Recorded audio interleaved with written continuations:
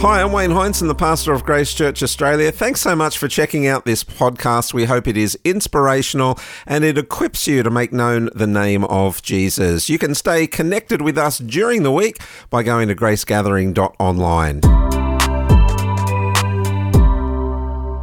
Well, let me say officially welcome to you today. Welcome to those that are joining us online. And great to be back. Now, we were away in far north Queensland last week. It was fantastic. The sun was shining, the kids were swimming. We just enjoyed hanging out together as a family. And one of the things that we did last Friday was we headed to a place called Fitzroy Island. Now, if you don't know where that is, it's about a 45-minute ferry ride from Cairns. And there's beaches where you can swim, there's a reef on which you can snorkel, and other activities for the family to undertake. So you'll see there on the screen, that's what it looks like from last week for the Heintzen family. Yes, very hard to take indeed, yes. So we did a day trip to Fitzroy Island, and when I booked this day trip, I had this kind of image for how I thought the day would go. All right, so you see the picture and you think, that's idyllic. Surely here's how the day is going to proceed. And, you know, it was a little bit like this. The seas would be smooth and calm. The sun would be shining. The sand would be white. The kids would be enjoying themselves. And maybe, just maybe, Mum and Dad could get a moment or two together and just enjoy each other's company and the idyllic location that we found ourselves in. That was my ideal vision for the day. You probably don't need to know, or I don't need to tell you, that the reality was just a little bit different. So I want to take you on a journey this morning. I'm sorry I couldn't take you all to Cairns. Family budget won't allow that. Hard enough for all of us to get there.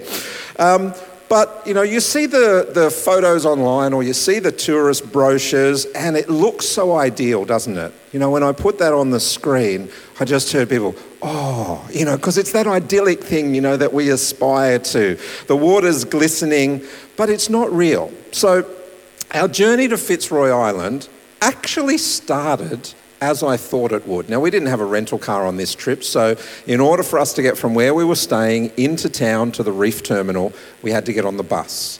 Now, the buses in Cairns are reliably unreliable. So anyone that lives there will tell you that. So I was a bit, you know, because the boat's not going to wait for us. We have to get there at a certain time. But fortunately, the bus was on time. We got on, and some bus drivers in Cairns aren't taking cash. So if you go to pay with cash, they're like, no, we're not taking cash, just off you go. So it's a nice, cheap way to travel if you get a generous bus driver. So we got into town, we arrived at the terminal, and everything was going exactly as planned. And we hopped on the boat. Now, last time we went out to the reef, I think a couple of the kids got a bit seasick. But fortunately, this time, everyone was pretty good. It was only a 45-minute ferry ride. The seas weren't too rough. So we got to Fitzroy Island and there were no problems. At least not yet. Because the day had just started, may I remind you. From that point onwards, we got lost. There were injuries. The wind on this idyllic beach was blowing a gale. And what should have been a nice warm day actually turned out being a little bit chilly. The kids said the water was cold. That was enough for me not to venture anywhere near the water. The food and drink ran out. There were disagreements amongst the siblings. And there were a lot of other people on this beach. And can I, in a very kind and loving way, say that one or two of them were just a little bit creepy? That's all I'm going to say. All right, so by the end of the day, here's what had happened. The kids were tired. They were hungry and thirsty. I don't know how my kids eat so much, I've got to tell you. It's like they're constantly eating, but they're always hungry and they're always thirsty. I heard the phrase, I'm bored, just a little bit too much. I'm thinking, hold on a minute. You're on a tropical island in North Queensland in the sunshine. How can you be bored? Apparently, they were bored. And to top it all off, a couple of us, myself included, got quite sunburnt from being in the North Queensland sun for that day. By the time the ferry got there, we were all ready to go home. All right. Now, I want you to hear me, and I want you to hear me very clearly.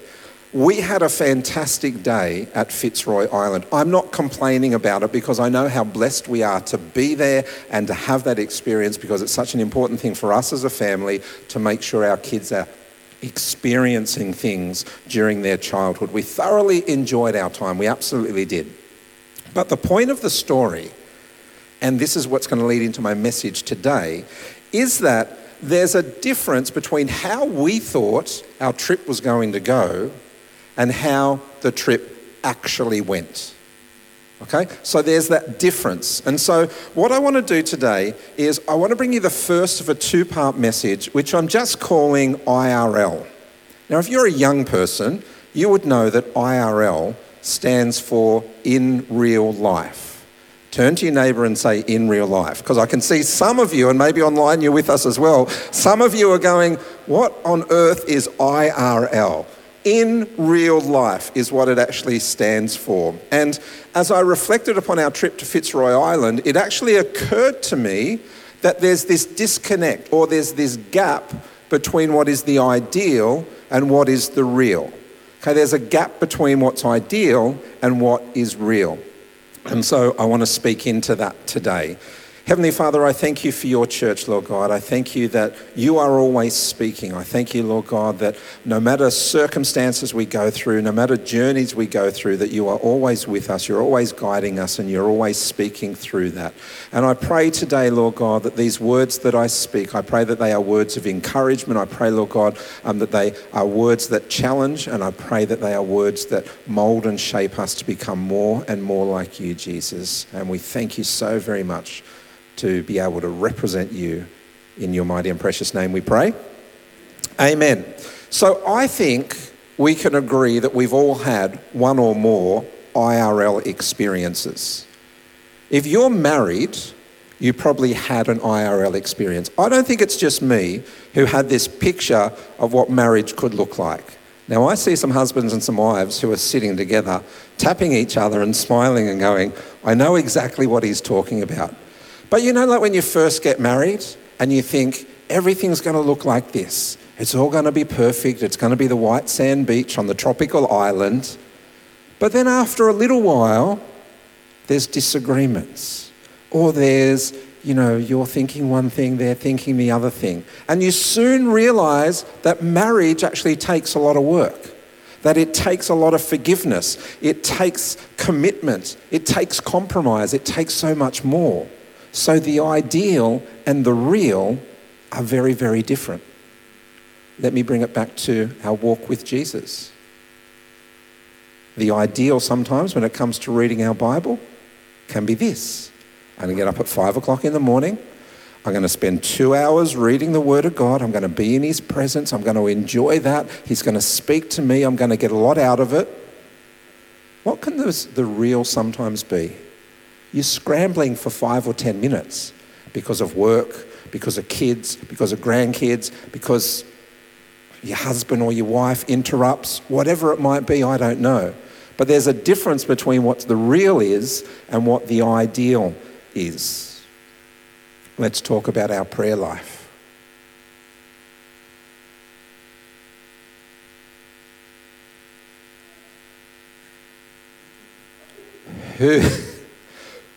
Who, when they go to pray, is praying full of faith and full of expectation? And you do that, and that's how you start when you first become a new Christian. I love being around people that have just found Jesus as their Lord and Saviour, because they're like those little energetic dogs that just jump and yap all the time. That's what they're like. But then you know what happens? And it happens to all of us. Sometimes we pray and we're full of faith and we're full of expectation, and our prayer doesn't get answered like we thought it would. And so we go, okay. And then that happens again and again and again. And do you know what happens? The ideal which is we pray and God answers our prayer, we're full of expectation. The real of that comes, we pray not full of expectation, but full of hope. We hope that God might hear us. We hope that He might answer our prayer. Our expectation has become hope, and they're two very different things. Can you see the disconnect between the ideal and the real? There's a gap in what we experience and what we would like to experience. So for the rest of our time together today, I want to take a journey through the book of Acts. All right. As I said, this is going to be going to continue this message next week. If you got your Bibles, we're going to be in Acts 13. We're going to look at Paul, because Paul, I think, as we'll see today, experiences the ideal, but as we'll see more next week, the real looks very different than the ideal that Paul actually had. So Acts 13 is where we're going to be. Now, let me just give you a summary for the sake of, so that we know where we're at, because it's very important that we understand that. So Paul, of course, was previously known as Saul. Now, in order to not confuse you, I am just going to refer to him as Paul this morning. In the passage, it might say Saul, but it's the same person. We're also going to talk about John Mark, who is the same person today as well. I don't know why people have to have more than one name.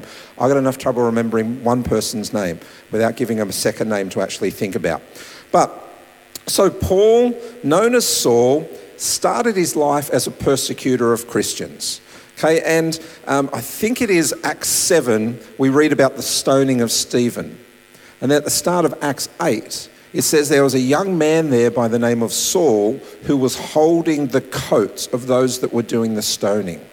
So he has witnessed the stoning of Stephen. And then the Bible tells us that he's very excited to go out and to persecute Christians from that point on. Yet God gets a hold of Paul on the road to Damascus. He has this fantastic encounter with God. And his life is turned around 180 degrees. He no longer is the same person again. He went from a persecutor of Christians to a follower of Christ. He went from somebody not only who was following Christ, he then actually became a staunch advocate for the gospel and spent the rest of his life declaring the gospel of Christ. Such a dramatic transformation. And let me just detour quickly and say this. If you have somebody in your life, I'm sure a lot of us do, who is a long way from Jesus right now, and you don't know if they're going to find their way to him, let Saul/Paul be an encouragement to you. Nobody is too far from God. Nobody is too far away to run into those loving arms of the Father, to receive his grace, to receive his forgiveness, and to receive salvation in Jesus. I don't care who it is. I don't care where they are. I don't care what they've done, because God doesn't care about any of that. He's just interested in them. He loves them unconditionally. All right? So Acts 13 is where we start to see the beginning of Paul's public ministry. Now, anyone who starts out in a new job, in ministry, has this ideal of what it's going to look like. So I've said previously, we are all ministers of the gospel. So we should all be out in the community telling people about Jesus. Those with us online, you should be doing that as well, wherever you're joining us from. So what does that ideal look like? That ideal looks like you go up to somebody, you say, "Hi, my name's Wayne. How are you? Do you know about Jesus?" "Oh, you don't? All right, let me tell you about him." And so you tell the gospel story, and the ideal is that they're weeping, and they're like, "Oh, what do I have to do to receive Jesus?" And you're like, "Well, I can pray for you right now." And so you pray with them, and they become a Christian, and then life turns 180 degrees, and they're like that little bouncing, yapping dog. That's the ideal, isn't it? That's what we'd all love to see happen. Does it happen like that? No. What's it look like IRL, in real life? What does it look like? "Oh, hi, my name's Wayne. Can I tell you about Jesus?" "No, I'm not interested, mate." Off you go. "Oh, hi, mine. Oh, no, don't want whatever it is you got. You can't even get your name out." But can you see that even when it comes to ministry, even when it comes to what we're called to do as the church representing Jesus, there is this disconnect. But Paul has this ideal of what ministry should look like. And for Paul, it all starts out pretty well. It does. As we journey through, we'll actually see that.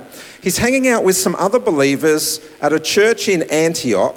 They're worshipping and they're fasting, and then the Holy Spirit speaks. Acts 13:2. Here's what it says. Here's what he says, the Holy Spirit. Set apart for me Barnabas and Saul for the work to which I have called them. So here is where Paul is called into full-time ministry. He's with Barnabas, they're called into full-time ministry. At this point, what happens is the believers lay hands on Paul and Barnabas and they get sent out. They say, off you go and do what you've been called to do. Can we pause for a moment? And I want you to imagine what Paul is thinking at this point. If we go back to Acts 9, Paul has had just a little tease, a little taste of what ministry can look like. It's Acts 9, it's verses 28 through to 31. He's in Jerusalem and he's been able to share the gospel a little bit. So he's had a little taste. But now he's getting called into full-time ministry. God is calling him into full-time ministry. He's seen the mighty hand of God at work in his own life. On the road to Damascus, Paul was blind. And then he regained his sight miraculously. So Paul has seen God at work. He's had a taste of ministry. Everything's going according to plan for Paul. The ideal of what Paul thinks his life should look like and the real of what it's looking like at this point of time, they're matching up. They're exactly the same. And for the rest of Acts 13, everything's pretty good for Paul, I've got to tell you. He travels to many places. He's proclaiming the word of God in the synagogues. Many people are coming to receive Jesus. It's absolutely going fantastically well. I think it's verse 12. There's this great interaction that Paul has at a place called Paphos. Paul and Barnabas are summoned by the Roman proconsul. His name is Sergius Paulus. Everyone say Sergius Paulus for me. Look, if I've got to say some of these names and they're hard to say, I'm going to get you to say some of them as well. I'm not going to make a fool of myself. I'm going to make a fool of all of us. Anyway, he's the proconsul and he's responsible for the entire province and he answers to the Roman Senate. So that's who he is, Sergius. He wanted to hear the word of God. And so he requests for Paul to come. But in that process, he also sees God's power at work through Paul. And so in verse 12, here's what it says. When the proconsul saw what had happened, he believed, for he was amazed at the teaching about the Lord. So not only is Paul impacting the Gentiles, not only is Paul impacting those that are going to synagogue, now he's actually starting to have influence in the governmental area. It's all going pretty good for Paul, would we say? Well, can we agree on that? I think it's going pretty good for him. I'd be very happy. Acts 13:44. Here's another example for you. On the next Sabbath, almost the whole city gathered to hear the word of the Lord. The whole city, almost the whole city is there. A few verses later, the word of the Lord spread through the whole region. Paul and Barnabas knocking it out of the park. They're hitting it for six. I don't know what the rugby league metaphor would be. I'm not a rugby league person. They're kicking a goal. See, I'm an AFL man. They're kicking a goal. You just insert whatever sporting metaphor you want there. Ultimately, they are doing very, very well. In Acts 14, they head to a place called Iconium. And there's lots of miraculous signs. There's lots of wonders that are being experienced by people. More and more people are hearing the gospel. Here's what it says. At Iconium, Paul and Barnabas went as usual into the Jewish synagogue. There they spoke so effectively that a great number of Jews and Greeks believed. This is a pattern that continues itself over and over and over again in Acts 13. In places like Lystra, Pisidia, Pamphylia, Perga, and Attalia, these are some of the places that are mentioned where Paul and Barnabas go. So eventually what happens is they go back to Antioch. They go back to the church and they give a report and they speak to the church about all the wonderful things that God has been doing through them. Now that's a very, very quick journey through Acts 13 and 14. I'm not here to spoon feed you when it comes to that. I would encourage you to go through and read that because it's very encouraging when it comes to what God is doing through Paul. Remember where he's come from and now where he is. Okay? So I want us to skip forward to Acts 16 because what we've done is we've set up today that everything was going really, really good for Paul. Everything was looking ideal, like he thought that it should be. But things are about to change. He's stepped off the ferry, he's got onto the island, and things are about to change. Now, of course, that's later in Acts when Paul's on the boat, but we're not going there. That's not this story. But it's almost like this kind of honeymoon period that Paul has had when it comes to his public ministry, that it's starting to change and there's that drift, that gap between the ideal and the real. Now it starts when Paul and Barnabas have a bit of a disagreement. There's a bit of argy-bargy about this man called Mark, whose name is also John. Let's just call him John Mark for the sake of it. So they can't resolve the difference that they are having. And so Paul and Barnabas agree to go their separate ways. Barnabas goes with John Mark, and Paul teams up with Silas, and they continue on this ministry journey. They go to Syria, Sicilia, and to other places.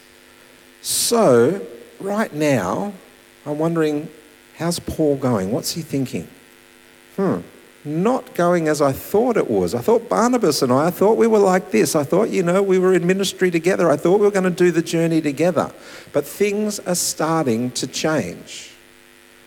And can I just say, for you and for me, there will always be a time when we start to drift from the ideal.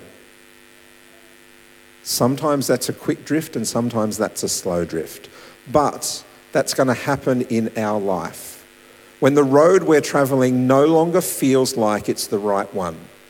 When that ideal image we have looks nothing like the reality of the journey that we're on at this point of time. When obstacles and circumstances can get us to a place where we actually start to question not only where we are, but where we are going. And we need to be really, really careful when we get to those seasons. Because when we get to those places, here's what we need to do. We need to double down on the word and the promises of God. We can't freak out. We need to go back to God, because if he has spoken something to us, we hold on to that, we hold on to it tightly. It's so very important that we actually do that, no matter what's going on around us, no matter how bumpy the road might be, and I'll talk more about that next week. When that happens, here's the thing that we need to do. We need to stay on the right path. Stay on the right path.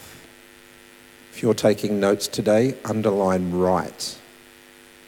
Not just stay on the path, stay on the right path.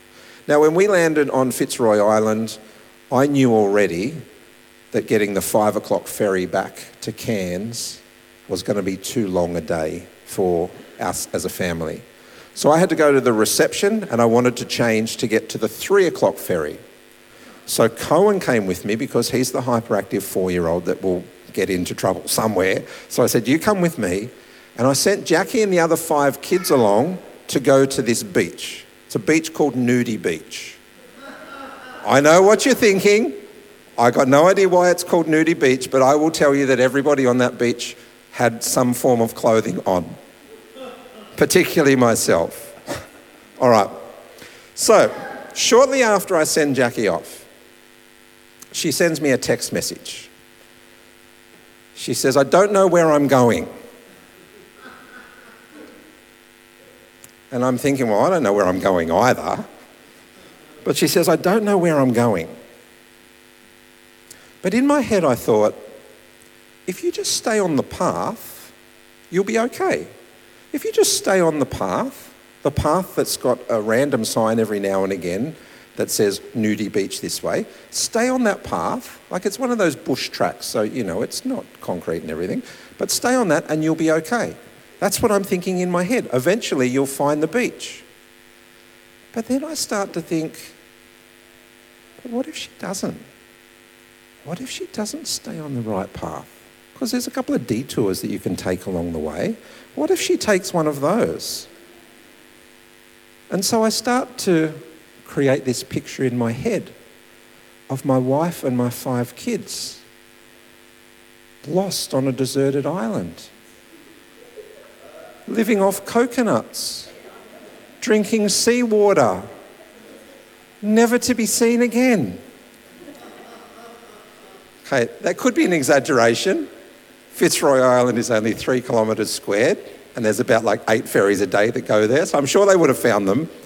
But the thing is, had she left the path at any time, they would have become lost. All they needed to do was to stay on the right path, and eventually they found the beach because they stayed on the right path. And so we see in our passage today that this is something that Paul had to do as well. He had to make decisions about staying on the path that God had set aside for him, that God had planned for him. Because in verse 6, we read something that I find very intriguing. It says, Paul and his companions travelled throughout the region of Phrygia and Galatia, having been kept by the Holy Spirit from preaching the word in the province of Asia. Having been kept by the Holy Spirit. So Paul has strengthened the churches in the region, and then he wants to go to Asia Minor. So we would know that as modern-day Turkey, if you're looking on a map. Paul's ideal is to get to the city of Ephesus. That's where he wants to go. That's what's in Asia Minor. But the Holy Spirit actually stops him from going there, even though Paul's desire was to go and preach the gospel in this city of Ephesus. Don't you find that interesting? That God would stop Paul from doing what we think is normally something good. Is preaching the gospel. That's a good thing. Can we agree on that? Online, can we agree on that? Preaching the gospel, declaring the name of Jesus, that's a good thing. So why is it then that the Holy Spirit stops Paul? Is not Matthew 28:19, Acts 1:8, Mark 16:15, all of the Great Commission verses that tell us to go and to declare the gospel, to make Jesus known? Are we not called to do that? Is Paul not called to do that? If so, why is it that the Holy Spirit is stopping him from going to the place that he thinks he is called to go? All of those Great Commission verses, absolutely they're relevant for Paul, for you, for me. But it has to always be the Spirit of God that directs us. The Spirit of God has to direct us. He is the one that creates a path for you and I to travel along according to his master plan that we don't have the blueprints for. We don't know what's going on. And so that's why it's so very important for us to make sure that we stay on the right path. I've said it many times before. We're not all called to the same place to undertake the same ministry, but we are all called to be on the right path that God has for us. Proverbs 3, verse 6 puts it this way. Seek his will in all you do, and he will show you which path to take. His will, and he will show you the right path to take. Okay? Let's remember that. For Paul, he wasn't the right person in the right place at the right time. It wasn't his moment to go to Asia Minor and to share the gospel. Did Paul get to Ephesus? Absolutely he did. But that was the path that he took when God had appointed that time for him to take that path. Ephesus for Paul would come later, not in this passage that we are reading right now. And that's why the timing of God is so very important for you. It's very important for me. We have to make sure that we are aligned with the timing of God. Here's what Habakkuk 2 has to say about it. But these things I plan won't happen right away. I'd really love it to happen right now kind of person. Slowly, steadily, surely. Slowly, steadily, surely. That's not human nature, really, but that's the nature of God. The time approaches when the vision will be fulfilled. If it seems slow, do not despair, for these things will surely come to pass. Just be patient. Turn to your neighbour very lovingly and tell them, just be patient. Just be patient. They will not be overdue a single day. The timing of God is perfect. The plans of God are perfect. The path that God has you on right now is perfect. Might not feel like it. We'll see more next week. Paul is tested again, though, just a short time after. So he's not allowed to go to Ephesus. The Holy Spirit blocks him. And then in verse 7, let's read what happens. They come to the border of Mysia. They tried to enter Bithynia, but the Spirit of Jesus would not allow them to. Hold on.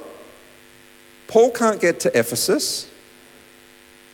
So now he goes, all right, let's change tack, let's change course. We'll go to this place, Bithynia, but once again, the Spirit of Jesus isn't allowing him to go to this place. As I was studying this week, I'm reading it, I'm getting frustrated for Paul at this point of time. I'm like, poor Paul, he just wants to go and tell people about Jesus. And God's stopping him here and stopping him there. Why? What's going on? What's the reason for it? And maybe that happens for you. I know it's definitely happened in my life as well. I thought I'm going where God wanted me to go. And then I'm stopped from going there. I'm like, oh, okay, must have got that wrong. Sorry, Jesus. Where do you want me to be? Oh, you want me to be here? Okay, you head down that path. And he stops you there as well. And you start to think, what's going on? What's happening? Things aren't happening like I thought they would. It's at that point of time that you have to stay close to God. You can't, I'd encourage you not to get to the point where you start to question God and what he's doing, where you start to blame him, where you start to walk away or drift away, because sadly that's what happens. Some followers of Jesus just drift away because their plan doesn't look like God's plan for their life. And so they start to go, I'm chasing the ideal image for what I think my life should look like. That's not a surrendered life. That's not a surrendered heart. That's only going to lead you into the bush where you have to survive on rainwater and coconuts. Instead, what we see in Paul is we see the process that we should take. I think Paul is such a great example for us. Things aren't working out now for him as he thought they would be. By now he thought he'd be in Ephesus preaching up a storm, but he's not. He's not. He's still stuck there. So what did Paul do? Did Paul have a bit of a dummy spit and a bit of a whinge?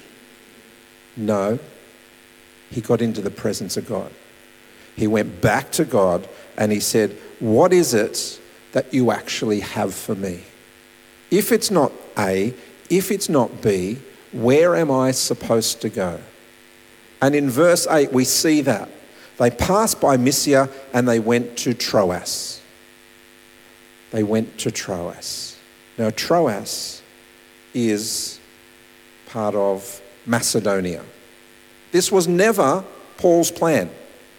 At best, This was his third option. It wasn't option one, it wasn't option two. At best, it's his third option to head to Troas. He wanted to go to Ephesus, but he was blocked from doing that. It was Paul's third choice, but can I tell you, it was always God's first choice for Paul. It was always God's first choice for Paul. And we're going to unpack this a little bit next week, and we'll see why that was. Because there's something very important that happens in Macedonia that impacts Paul's life and Paul's ministry from that time forward. But more than that, that impacts your life and my life. And it all takes place because Paul chose to stay on the right path that God had for him. This is like the cliffhanger moment, you know. We should go to a commercial break or, you know, continuing next week, you know, that kind of thing. But Paul was guided by hindrance. God stopped Paul from doing something, and that's how he was guided. Sometimes we think God closes a door and that's a negative. That he's closing a door on something because of something that we've done or something we haven't done. Can I just tell you that if God is closing doors, sometimes it's because he's redirecting you and keeping you on the right path rather than allowing you to wander and get lost. And I reflected, you know, this week when it comes to, you know, the new building for church. You know, I've asked a lot of questions of God, you know, well, why didn't we get that building? You know, and those sort of conversations. You know, and quite literally, he closed the door, you know, on a building that we thought was set aside for us. And so I've had to get to the place of overcoming the disappointment and going, if he's closed that door, there's a reason for it. And it must mean that there's something better. And so we wait for the God thing. I don't want to settle for us as a church just having a good thing. I want to make sure it's the God thing. Can we agree on that this morning?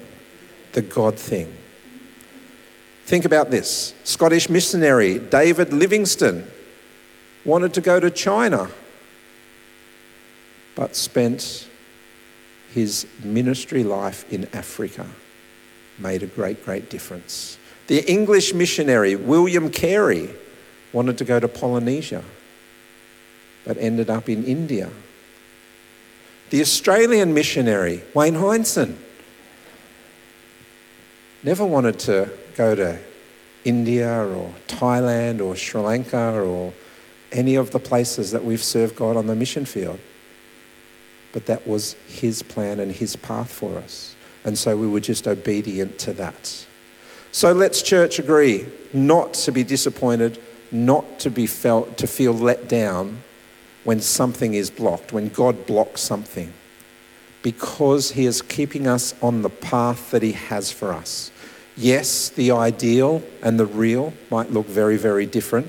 It might be very different than we envisaged. But there's always a reason why God diverts us from the path that we think we should be taking. God's plan all along was to get Paul to Macedonia. And next week we'll see why that was. I want to just say this. Maybe there's something you're pursuing, that you're desperately pursuing, that is not a bad thing, but it's just not the thing that God has for you right now. Maybe it's not the right time. Maybe it's not the right place. Maybe you're not the right person. It's difficult, but there's freedom when you let go of that and you give that back to God and you say, okay, well, what exactly is it that you have for me? What is it that you want for me? We see in Paul's journey a complete responsiveness and obedience to the Holy Spirit. He is obedient to God all the way through. He follows the leading of God. He's willing to lay down his own will so that he can follow the path that the Holy Spirit had for him. So he sets aside Ephesus. He sets aside the other place that starts with B, whose name I can't remember right now, but I know that you remember it, so that's okay. I wonder if we're willing to do likewise. I wonder if you're willing to do likewise. Are you willing to follow the path that Jesus has laid out for you, no matter what it looks like, no matter how rocky it gets, no matter the cost, no matter if it fits in with your plans? Are you willing to do that? Because when we do that, the journey can sometimes be rough, and we'll see next week. I'll tell you about the path to Nudie Beach. It wasn't a nice, easy path, and I had a sore leg at the time, I've got to tell you. So we'll talk more about that next week. It might look different than you thought it would, but when we get to the destination that God has planned for us, that's when the reward actually takes place. For our family last week on Fitzroy Island, it was a beautiful place full of white sand beaches, warm tropical waters, abundant fish, and coral life. Our journey to get there didn't look like what I thought it would look like, but we are so very, very thankful and feel so very blessed to have experienced it in real life. I'll leave you with a phrase that I want you to ponder as we finish today. Expecting the ideal in real life is unrealistic. In brackets, this side of heaven. To hear more podcasts from Grace Church Australia, make sure you subscribe and stay connected by going to gracegathering.online.